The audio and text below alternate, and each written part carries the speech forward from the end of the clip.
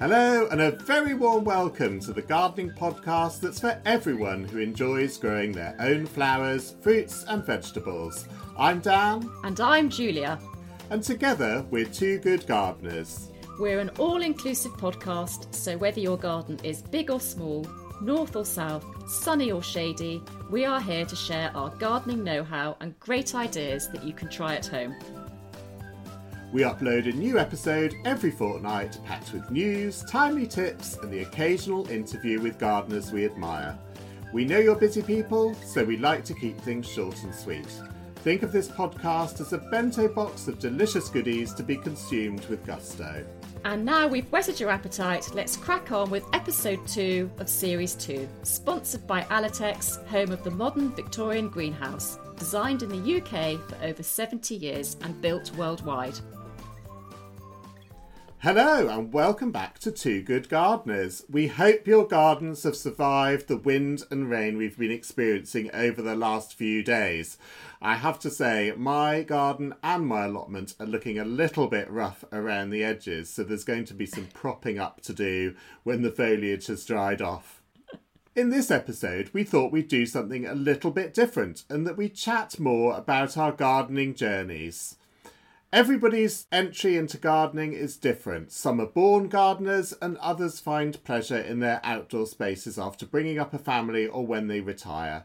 And we thought it would be interesting to share our backstories. Yes, absolutely. And I guess, Dan, you and I don't fit into that bracket, do we? Which I guess makes us a little bit more interesting because I certainly didn't start as a child. I did a bit of growing, but I kind of fell into it via work. Yes, how was that then?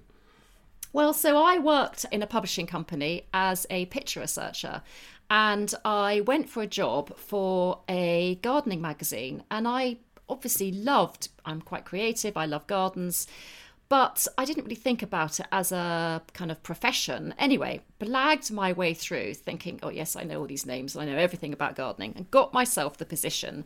When I started, it was quite clear that I should have known every single Latin name, and I was having to ring up all the very serious photographers, Jerry Harper, Andrew Lawson, and then Clive Nichols had started out at that stage. I mean, loads of them.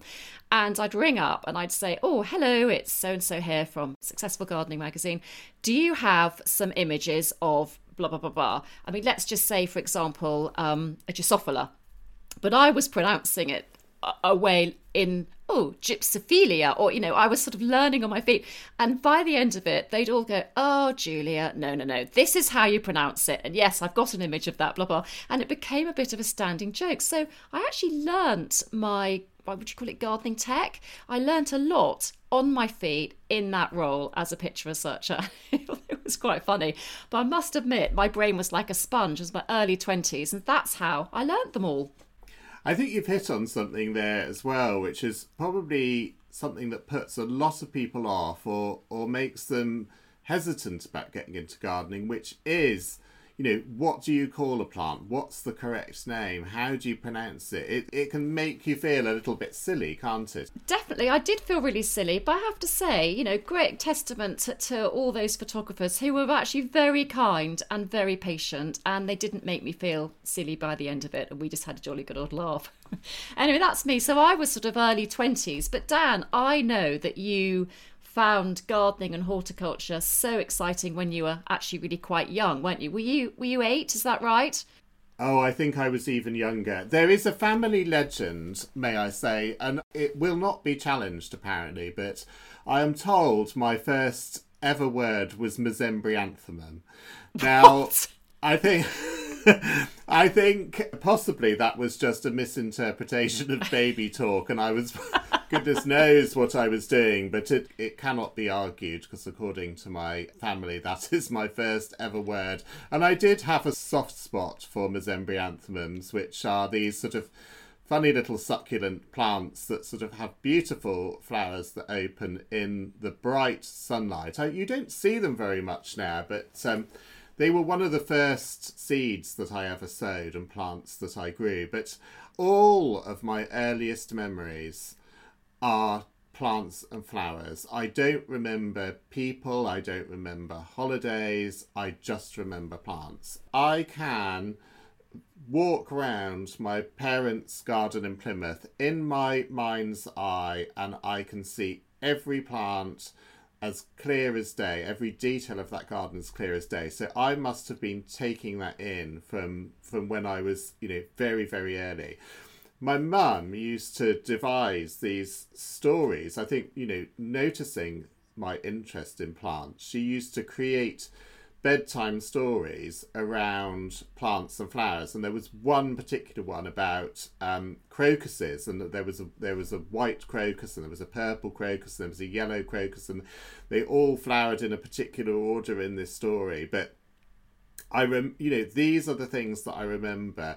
I think obviously you just take so much in when you're that age. I can remember the smell of my dad's cedar lean-to greenhouse, and every time I smell a cedar greenhouse, it comes rushing back. I can see those carnations that like what do they call them now? Border carnations. The ones, people don't grow them now, but carnations that you grew in a greenhouse, the ones that you would have in your buttonhole. I can see those. I can see a climbing rose called Albertine, which used to be the bane of my mum's life. Oh, we had that. Yes, because it's a beautiful rose. It is. It's quite informal, shell pink flowers, but my mum used to curse it because the dead flowers hold on and they look like sort of crispy brown paper, and so you had to deadhead it because otherwise it looked like a complete state. And I remember all of these things so vividly. So I think I was 2 or 3. I think you were born a horticulturalist. Yeah, I think I probably was. And of course my parents sort of leapt on it. Not in a pushy way, but they certainly allowed me to be out in the garden a lot, be outside a lot, and just gently sort of fostered my love of gardening, really. But I think we were brought up in similar eras, and I think we were outside a lot more. Scent is evocative, isn't it? So the scent does bring back lots of memories. So the cedar greenhouse. But my earliest memory is not actually growing something, but it was visiting my grandmother's garden. And also, I should just say that very weirdly, Dan and I were both brought up in Plymouth, which is slightly mad, isn't it, that we didn't know each other, and we lived very close proximity to each other. I am a little bit older. We're not going to go into that. But that is quite strange. And I think the way we lived as children then, we did have free reign, which is not the same these days, is it? But anyway, my earliest memory is going to my grandmother's garden, and she grew Michaelmas daisies, and they were taller than me. She absolutely loved them. And the end of her garden had like a little allotment feel, and we were allowed to go and help ourselves to the raspberries. And to me, that was fascinating. And whether that sunk in, she was a very creative lady and always well put together, very stylish and painted, and had this beautiful country-style garden. So, maybe it sinks in, and our sponge brains have just carried us through. And now we've been able to find our passion and to turn our passion into a business. So, lucky us. Yes. We've both come at it from very circuitous routes, haven't we? So neither of us have just gone a straight line down the horticulture route. And I don't suppose either of us would consider ourselves professionals in any way. We're both exactly as the podcast says, we're 2 good gardeners. We are amateur gardeners that love to share our knowledge of things, but we've picked up bits as we've gone along, haven't we? Yeah, we have. But you, Dan, you did consider horticulture, didn't you, at one point? And then you ended up being a buyer for John Lewis. But so tell us about all of that. Well, I spent most of my teenage years battling other people's desire for me to do other things. So the school careers advisor informed me that I should be a fashion designer or an architect. And then when it came to going to university, there were a handful of us, I think, at my school that had potential to go to Oxford or Cambridge. And of course, they were very, very keen that we did. And of course, neither Oxford nor Cambridge did a degree that I was remotely interested in, because I wanted to study plants, I wanted to study conservation. I was sort of very interested in ecology and conservation at that point, still am, but that was my thing at the time. And I remember the desperate attempts of the deputy head to try and find a course. He kept saying, well, they do land management at Cambridge, you could do that. And I was like, well, land management is basically sort of surveying. Sorry to any land managers out there, but it wasn't what I wanted to do. And it was actually very hard to convince the sort of, not my parents for a moment, but it was very hard to convince the sort of academic people in my life that this was the right route to go down.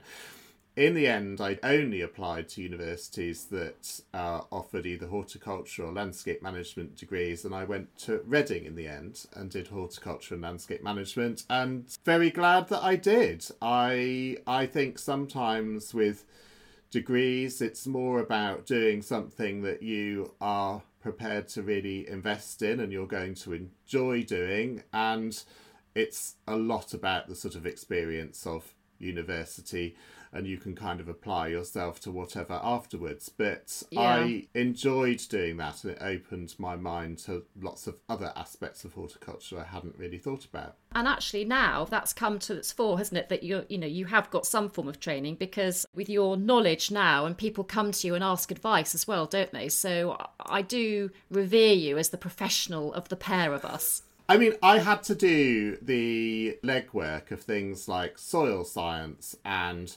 lawn maintenance and all of those sort of courses, which I wasn't particularly interested in at the time. I have to say I find things like soil science much more fascinating now. But it gave me a grounding. It helped me to understand, I often sort of go off on my little biological reasoning rants, don't I? But it gives you the basic understanding of how plants function and why they grow as they do, and their likes and dislikes, and how to get plants to grow. So it's a really great thing to have, I guess, as a foundation. And of course, then both you and I have learnt through trial and error, and that is really how you get into gardening. It's yes. You can learn as much as you like. You can read books. Now, of course, you can look at YouTube videos and things which weren't around when I was learning. You can do all of that. But there is no substitute for actually just doing it. And that is something that you are brilliant at. You just get out there and get stuck in.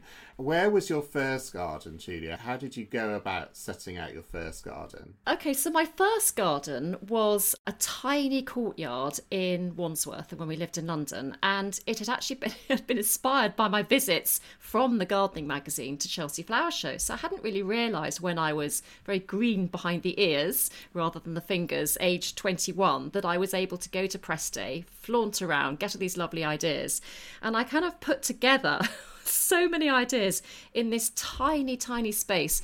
We had a seating arbour built in a corner, painted blue, very homes and gardens at the time and country living. We had a little barbecue area. We had a pear tree. I was getting the fruit and veg in already.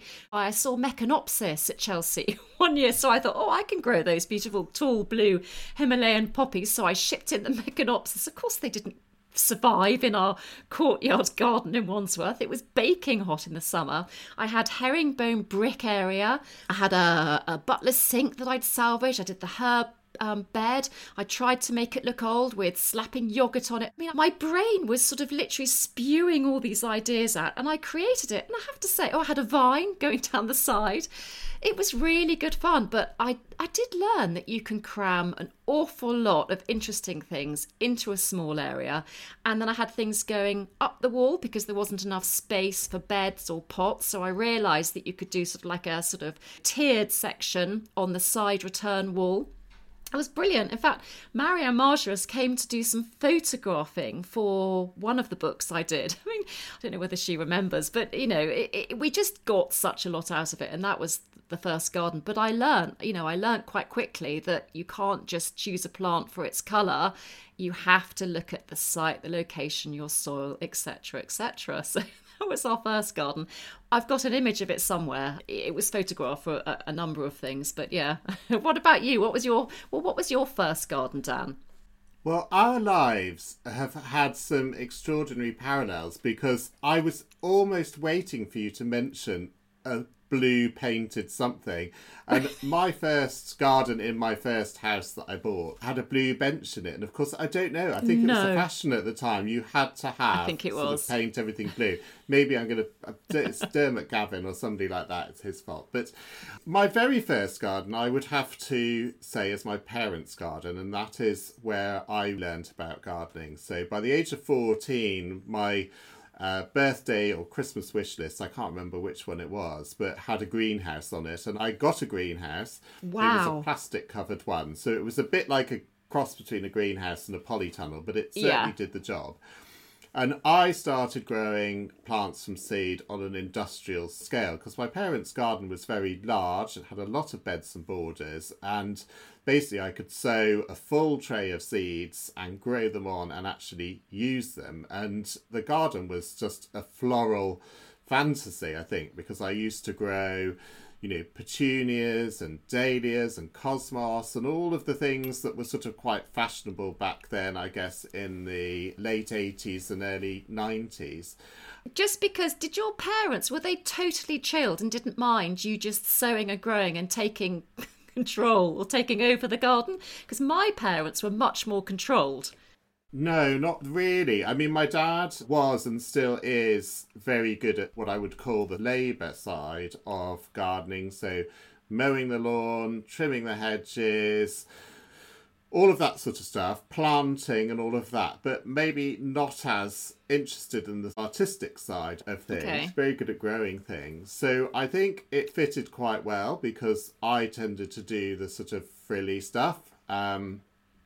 Deciding what to plant where, and as I got sort of slightly older, towards my late teens, then I really started to discover unusual plants, which has become my thing. Yeah. There was a brilliant nursery in Bath where we lived at the time called Hannay's, and they were one of the first nurseries that I became aware of that were introducing really interesting perennial plants. I went on then to study perennial plants at university. I went to Germany and studied them there as well. So it slowly became my thing. But I started with annuals and lashings of them. And I think that is, for many gardeners, the best way to start because it's very, very rewarding. They're easy to grow. They want to grow. Yeah. Colourful, rewarding. If they don't come up, you've lost a couple of quid on a packet of seeds. It's low investment and high payback, I think. Yeah, no, I agree. But I gradually became a little bit more sophisticated in what I liked, although I still love a petunia. So You do. You still love all the there colour. we are. So I was going to ask you, have you ever bought a totally unsuitable plant on a whim, a bit like my Mechanopsis that I bought? But I mean, you have so many unusual plants. It's interesting that started early on with you because I think your kind of jungle garden is full of unusual things, and all your gingers that I've never heard of. I mean, ginger to me, going to grow it, you're going to eat it. But I mean, you have so many gorgeous ornamental ones. So I just wondered, what's the most unusual thing you've ever tried to grow or do grow? Oh, I buy totally unsuitable plants all the time. I mean, literally on a weekly basis. At my very heart, if I really sat and questioned myself, I am more of a plantsman than a gardener. I am inherently fascinated by plants. And there's a part of me that doesn't really care if the plant doesn't live forever or even for that long, so long as I've had that opportunity to observe that plant growing. So I will often buy plants that I think in my heart of hearts I know that I can't really grow successfully, just in order to be able to have some time with that plant, in order to not tick it off a list, but to understand that plant and how it grows and what its requirements are. So, and in a small garden, I think you can afford to do that a little bit because, it's a small space. You're not going to be doing it a lot. But I do find plants the most interesting thing. And I think if you stood back and looked at my garden really critically, it is a collection of plants more than it is a garden, but that suits me. And gardens are massively personal thing. So yes, I buy deeply unsuitable plants all the time. They are mostly plants that want lots and lots of sun and quite dry conditions. And my only salvation really is that we now have an allotment which has those conditions. And so some of those plants, like the prairie plants that I'm rediscovering right at the moment, they go to the allotment where they're a lot happier, but they would last a few months in this garden because it's too cool and shady. Yeah, well, it's so different to me. We have lots of parallels, but you are also the polar opposite, really, in terms of your plant preferences, in that your happy place is very much your vegetable patch. So how did that happen? Well, so that's a good question, really. I think it happened a little bit in London because when I would go to the Chelsea Flower Show, I would always be drawn to the kitchen garden bits. And really strangely, I would always make my first port of call to a particular greenhouse stand, which I absolutely love because they often had edibles in the greenhouse displayed beautifully. And here we are years later. I would go every year to it religiously. My mum would come with me, bless my mum, who's no longer with us, but she would be smiling down at this because here we are in 2023 and I've ended up working for that greenhouse stand because it was Alatex. I mean, the chances of that, so I think I have them to thank for the kitchen garden love. And then when I had a young family, I decided that they should try and have a go at growing and eating something tasty and being healthy. So we'd moved again in Wandsworth and we had a bigger garden and I was able to create a courtyard bit at the end, which was all for edibles. So I planted rhubarb and peas and we have artichokes, really sort of quite easy things to grow from seeds so that my two girls could start to understand that it's quite easy to sow and grow. They were tiny, but just to start them off young. And then we moved again to where we are now in Sussex. And there was a part-walled garden with very little in it, crying out to be turned into a kitchen garden. So I was slightly shocked about leaving my urban life and not really knowing many people here. So I set about creating a little kitchen garden for us as a family. And I worked out quite quickly that I should really just grow things that we would eat. I didn't want a glut. And so slowly I would have friends for lunch and I'd be producing homegrown salads and they'd be, oh, Julia, have you really grown this? Well, how did you do it? And everybody around here, they were all finding that they'd come to sort of places with gardens that needed work or you could plant in. And slowly they would ask questions. And then the questions, like a sort of tirade or a torrent of questions whenever I'd see them. And eventually one of them said, actually, Julia, we're too embarrassed to ask you any more questions. So please, can we all pay you? And can we come and can you tell us properly? And I said, well, I'm sure I don't know any more than you. And they said, no, you do. So I think I charged them £5 each. I was very embarrassed about it. And they sat round in my sitting room and I did a kind of couple of hours of telling them what to sow and grow. And that is how Parker's Patch started. And that's how my workshops and my true passion, because I realised I found these things quite easy and really enjoyable, like a hobby to do. But they were really keen to learn. And the enjoyment I got from seeing someone's face, understanding and learning about how to grow something edible, oh my God, it was second to none. So that's how I started. Yes. And now, of course, a thriving business and a book to your name as well. Book to my name.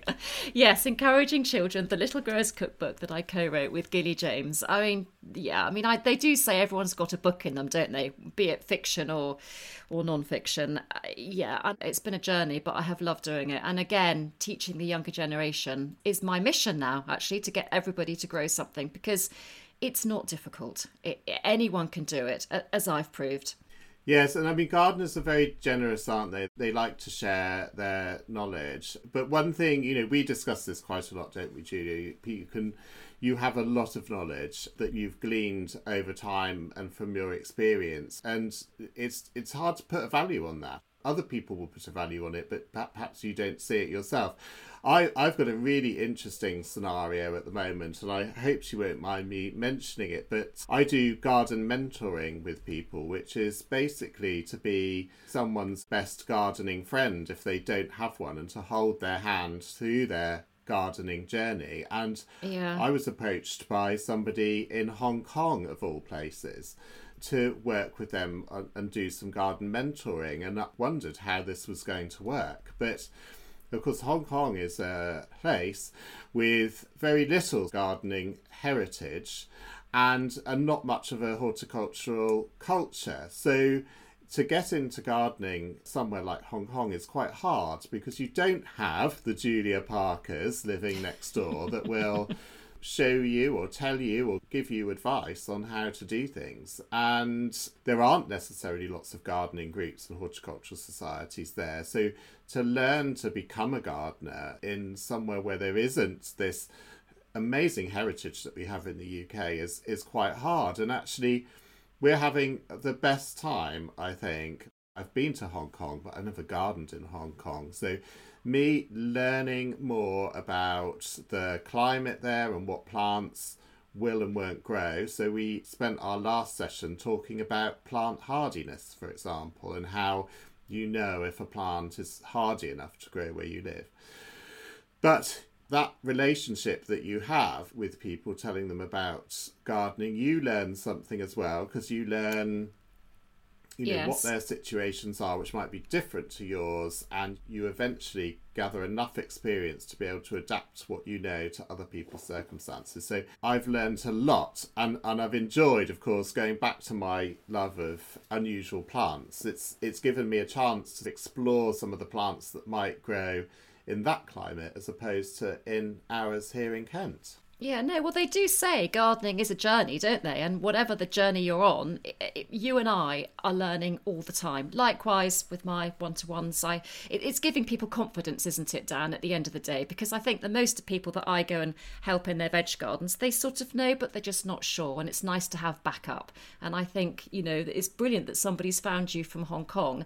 Did they find you through your Dan Cooper garden business, or did they just Google you? How did they find you? No, interestingly, it was through the Middle-Sized Garden YouTube channel, which is brilliant if anyone's not discovered it yet. It's Alexandra Campbell. She does brilliant YouTube videos, and of course she has a following from all around the world, and I happened to be a guest on one of her YouTube videos, and yes, I was found from there. So it's an ecosystem, this world of horticulture and gardening, when you get into it, because people find you through all sorts of different routes. So, Dan, who would you say has inspired you the most gardening-wise? Is there a living gardener who inspires you now, or is there someone historically who you've always thought, gosh, I've taken so much inspiration from that person, I want to garden like him or her? Is there anyone? There's a very, very long list, I think. We haven't got time for a long list. No, we haven't got time for the long list. So I think the very first person who piqued my interest, particularly in the tropical, jungly style of gardening, was a guy called Miles Chalice, who wrote a book about big exotic plants for urban spaces. That book looks really dated now, but of course at the time it was groundbreaking, because people didn't really grow bananas in their little London backyards. And then along came Will Giles, who had a garden in Norwich which was legendary, and he really went to town with his exotic plants, with colour. I mean, it was an extravaganza of experimentation and exciting foliage and leaf forms and flowers, and he grew things outside that people didn't think were possible, and very high maintenance. I think he inspired me greatly too. Christopher Lloyd, of course, we have recently been to Great Dixter, but his absolute passion for colour and slightly irreverent and unexpected mixtures of colour, I think he really inspired me. I had some really great lecturers when I was at university who went on to great things, but Richard Bisgrove was one of my tutors, and he was a Gertrude Jekyll expert, and I learned a lot from him about perhaps some of the more subtle elements of how to use colour in a garden, and the way that she graded colours, and her use of white for darker places or for showing up flowers in the evenings and things like that. And the list is quite endless. And looking for current people, it's people like Jimmy Blake, who again has that real spirit of adventure, prepared to do crazy things, try crazy things, not too stiff about anything, just adventurous. I mean, I think all in all, I would like to be an adventurous gardener. That's my thing. How about you? Who are your influences? Well, you've mentioned one of them. So Gertrude Jekyll was probably one of my top, actually. I just love the way she gardens. I just love the look of her borders and the beds. And I also loved her tip. I'm sure everybody knows it. But, you know, she would grow lilies in pots. And if she had a gap, she didn't think twice about just popping in the pot into the bed with the lilies to fill a space. And I thought, you know, it doesn't matter. It's just like a work in progress, isn't it? It's sort of creating a picture. So I put her at the top, and then I put Vita Sackville-West too, just purely because Sissinghurst is such an amazing place to go and see. And the way she gardened, she broke through boundaries at an early stage, and to have a white garden, to have different colours in different sections, and so many gardens within a garden, I'd put her up there. And then Pete Aldorf, because I thought I learnt so much about looking at his style of prairie planting with the use of grasses. I felt he was slightly groundbreaking. And then I would then Fergus Garrett, obviously from Great Dixter now, but then Klaus Dalby. I don't know if everybody knows Klaus, but he's a Danish gardener. And I love him because he does everything in pots, or nearly everything, and he creates a whole massive display and changes the seasons so brilliantly. He's got such a great eye. So I think I'd have to include Klaus too. Lovely. Well, that is, I would have to say, a vintage collection of inspirations there that I think anybody would be foolish to ignore any of those names. So what about gardens? Because I know that you get out and about quite a lot looking at other veggie gardens, don't you? Which gardens inspire you the most? Oh, that's a good question. Well, I'm going to one, Gravetye. I think Gravetye, designed by William Robinson, is a hugely inspirational garden. Not only because it has beautiful beds and borders and pots and areas and woodland and wilding areas, but it also has the most impeccable vegetable garden, which is an oval-shaped, totally walled, purpose-built at the turn of the century vegetable garden, and it's hugely productive because they use it for the hotel, and I absolutely love that. But then also I love Great Dixter. I mean, I've always put Great Dixter at the top of one of my favourite gardens. There are loads of others to mention. I have a local garden, Town Place, Maggie and Barley, they garden there. It's a private garden. It's also beautiful. There's so much to take in. So I think my list could be endless, so I'm going to shut up now. So many. Oh, and the French gardens. I mean, Monet's garden, Giverny. I mean, that's an incredible garden. So yeah, I'm not going to go on. So Dan, my list is endless. I can imagine that your list could possibly be infinite too, but give us a few of your top favourite gardens. Well, I've been thinking hard about this, and actually every garden that comes to mind, it is far more about the atmosphere and experience of the garden than it is the garden itself and what is planted in it. There are some gardens I think I remember with a lot of nostalgia, which I particularly treasure. I remember going to Hestercombe as a student, and that's of course the Gertrude Jekyll and Edwin Lutyens combination, and being quite blown away by the sort of lovely details of that garden. And that this was before all the recent restoration work was done to it.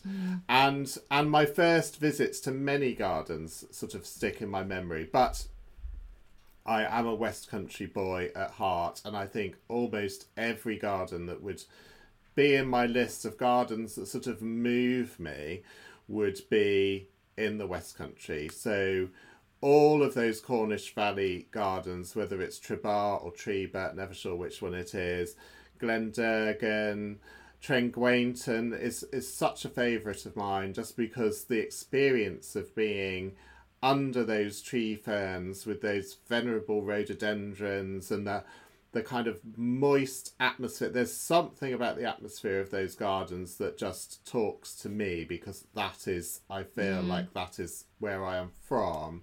Yeah. But even, extraordinary gardens. I mean, like Tresco is an experience in itself. Not just the garden, but the setting of the garden, because you go to the top and look out over this sort of azure sea and white beaches, and you can't quite believe that you're in the UK. And of course that garden in particular, with it pushing the boundaries always of what's hardy and what can take the wind and that maritime climate, is extraordinary to me. I also, just if I can have one more, is just have this incredible memory of a garden called Overbeck's, which is in Salcombe. I know Overbeck's. Which I organised a university field trip for my cohort, I guess. And it was to Somerset and Devon to look at gardens. And it's actually Overbeck's is or was a youth hostel. So we stayed there. But I remember waking up on this dazzling summer morning with the sun twinkling on the water, looking out through these umbrella pines with these huge echiums coming up, and just thinking there is nowhere more beautiful on earth than where we are right now. And I haven't been to that garden again since, but that is indelibly imprinted on my mind, just how remarkable that was. The situation is lovely. Well, maybe that should be our next year's summer outing, Dan. Maybe we should get the train and we should go down to Devon, and we should have an Overbeck's whole day of breathing, touching, enjoying that garden. Maybe we should do that. Too tempting. Okay, so I think you and I, obviously, we love chatting, and we could talk about this about ourselves for quite a long time, but I feel that a good thing to talk about at the end of our episode is, what advice would you give someone, Dan? Because we love trying to teach people and help people, but what would you give someone if they were just about to get into gardening and they're a little bit nervous, they'd never grown anything before, certainly not from seed? What's the thing that you would tell them to do? What's your bit of sage advice? Well, I think there's no better advice than to just get stuck in. My caveat to that would be, do not scare yourself witless, because I see it time and time again where people think, okay, this is my time now to get stuck into gardening. I've got a bit more time on my hands. Maybe my kids have left home or got a bit older, which is what's happening to my friends now.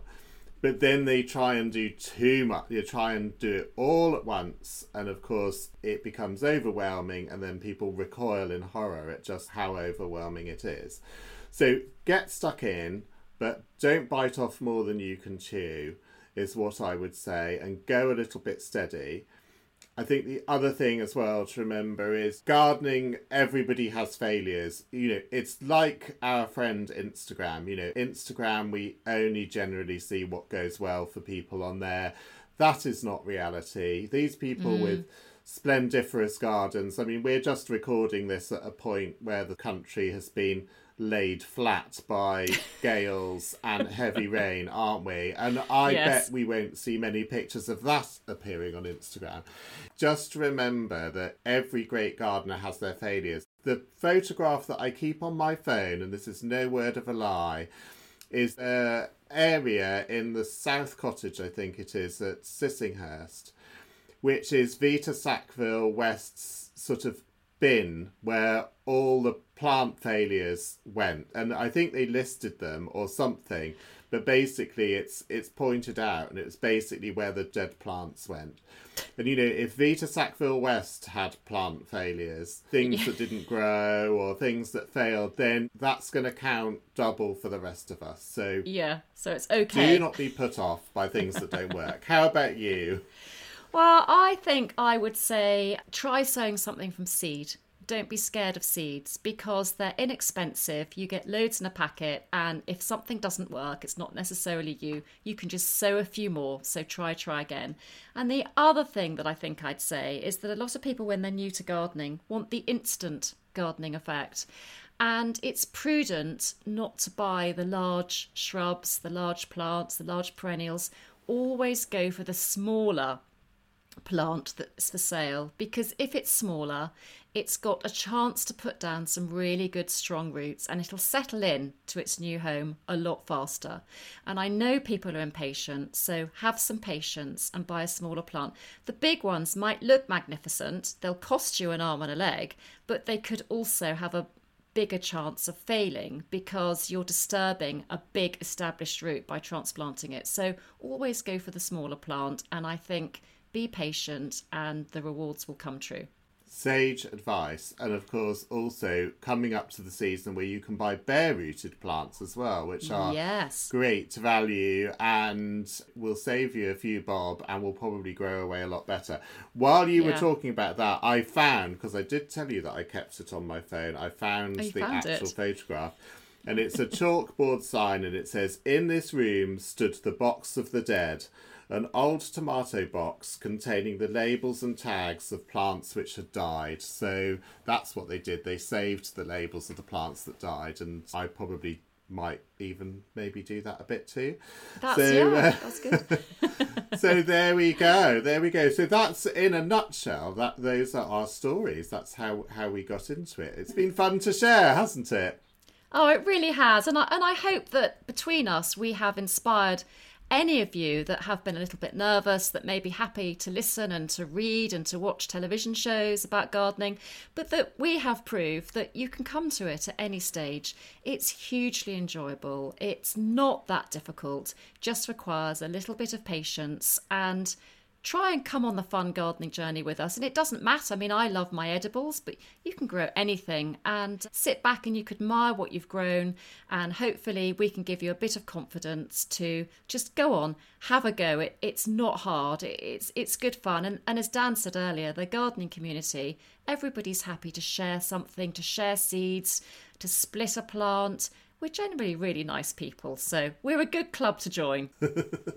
Well said. Now, before we go, we like to share what we're going to be up to in the next couple of weeks before the next episode comes out. So, Julia, do you want to tell us what you're up to and what Alatex have got planned? So I am up to workshops, which I've mentioned before. So it's autumnal sowing workshop season for me. So there'll be one at home on the 7th of October and then a children's workshop the week after.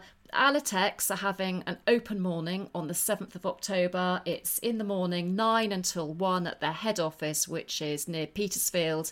They have all their different greenhouses open for you to wander around, to discuss with people on site. And even if you've not really thought about a greenhouse, it's a fun morning to go and look at them. And I can guarantee you'll be so inspired.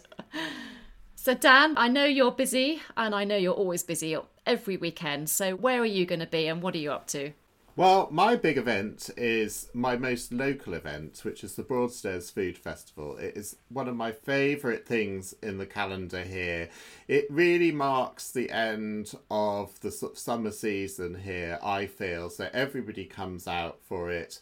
It's a celebration of food, and I fit in because I sell lots of things that to do with growing your own food. I hang in there tentatively, but the best thing about it for us is that it is just 5 minutes down the road, and so we try and be very environmentally friendly and wheel our wares down to the seafront for it. But it is on the 29th and 30th of September and the 1st of October, and I think it's generally open 10 until 6 each of those days. And yes, if you love your food, you will absolutely love it. There's lots of food that you can eat there and then, and there's lots of food you can buy to take away. So that's what I'm going to be doing. And after those 3 days, I mean, even when I go as a punter, I need a day off afterward to digest everything. But we're actually going to have a few days off after that to recharge our batteries and get ready for the Christmas season. There you are. I've said Goodness it. The me. Christmas season is coming.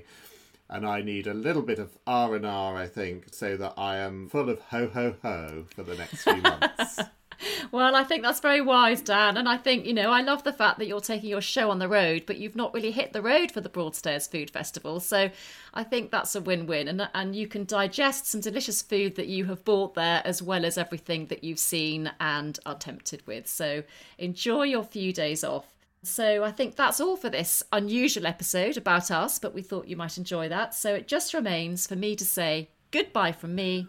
And goodbye from me. You've been listening to the Two Good Gardeners podcast with Dan Cooper and Julia Parker, sponsored by Alatex, home of the modern Victorian greenhouse, designed in the UK for over 70 years and built worldwide. Thank you so much for listening. If you've enjoyed today's episode, then why not click follow on your favourite podcast platform so you don't miss out. Leaving a rating or writing a review will help us reach other gardening enthusiasts like you.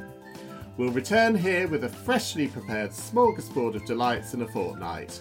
In the meantime, you can follow us on Instagram at Dan Cooper Garden and at Parkers_patch. And at Two Good Gardeners for more on this podcast. Or you can visit our websites. You'll find the addresses in the show notes.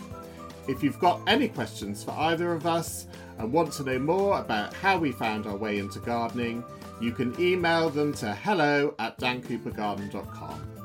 Until the next time, happy gardening!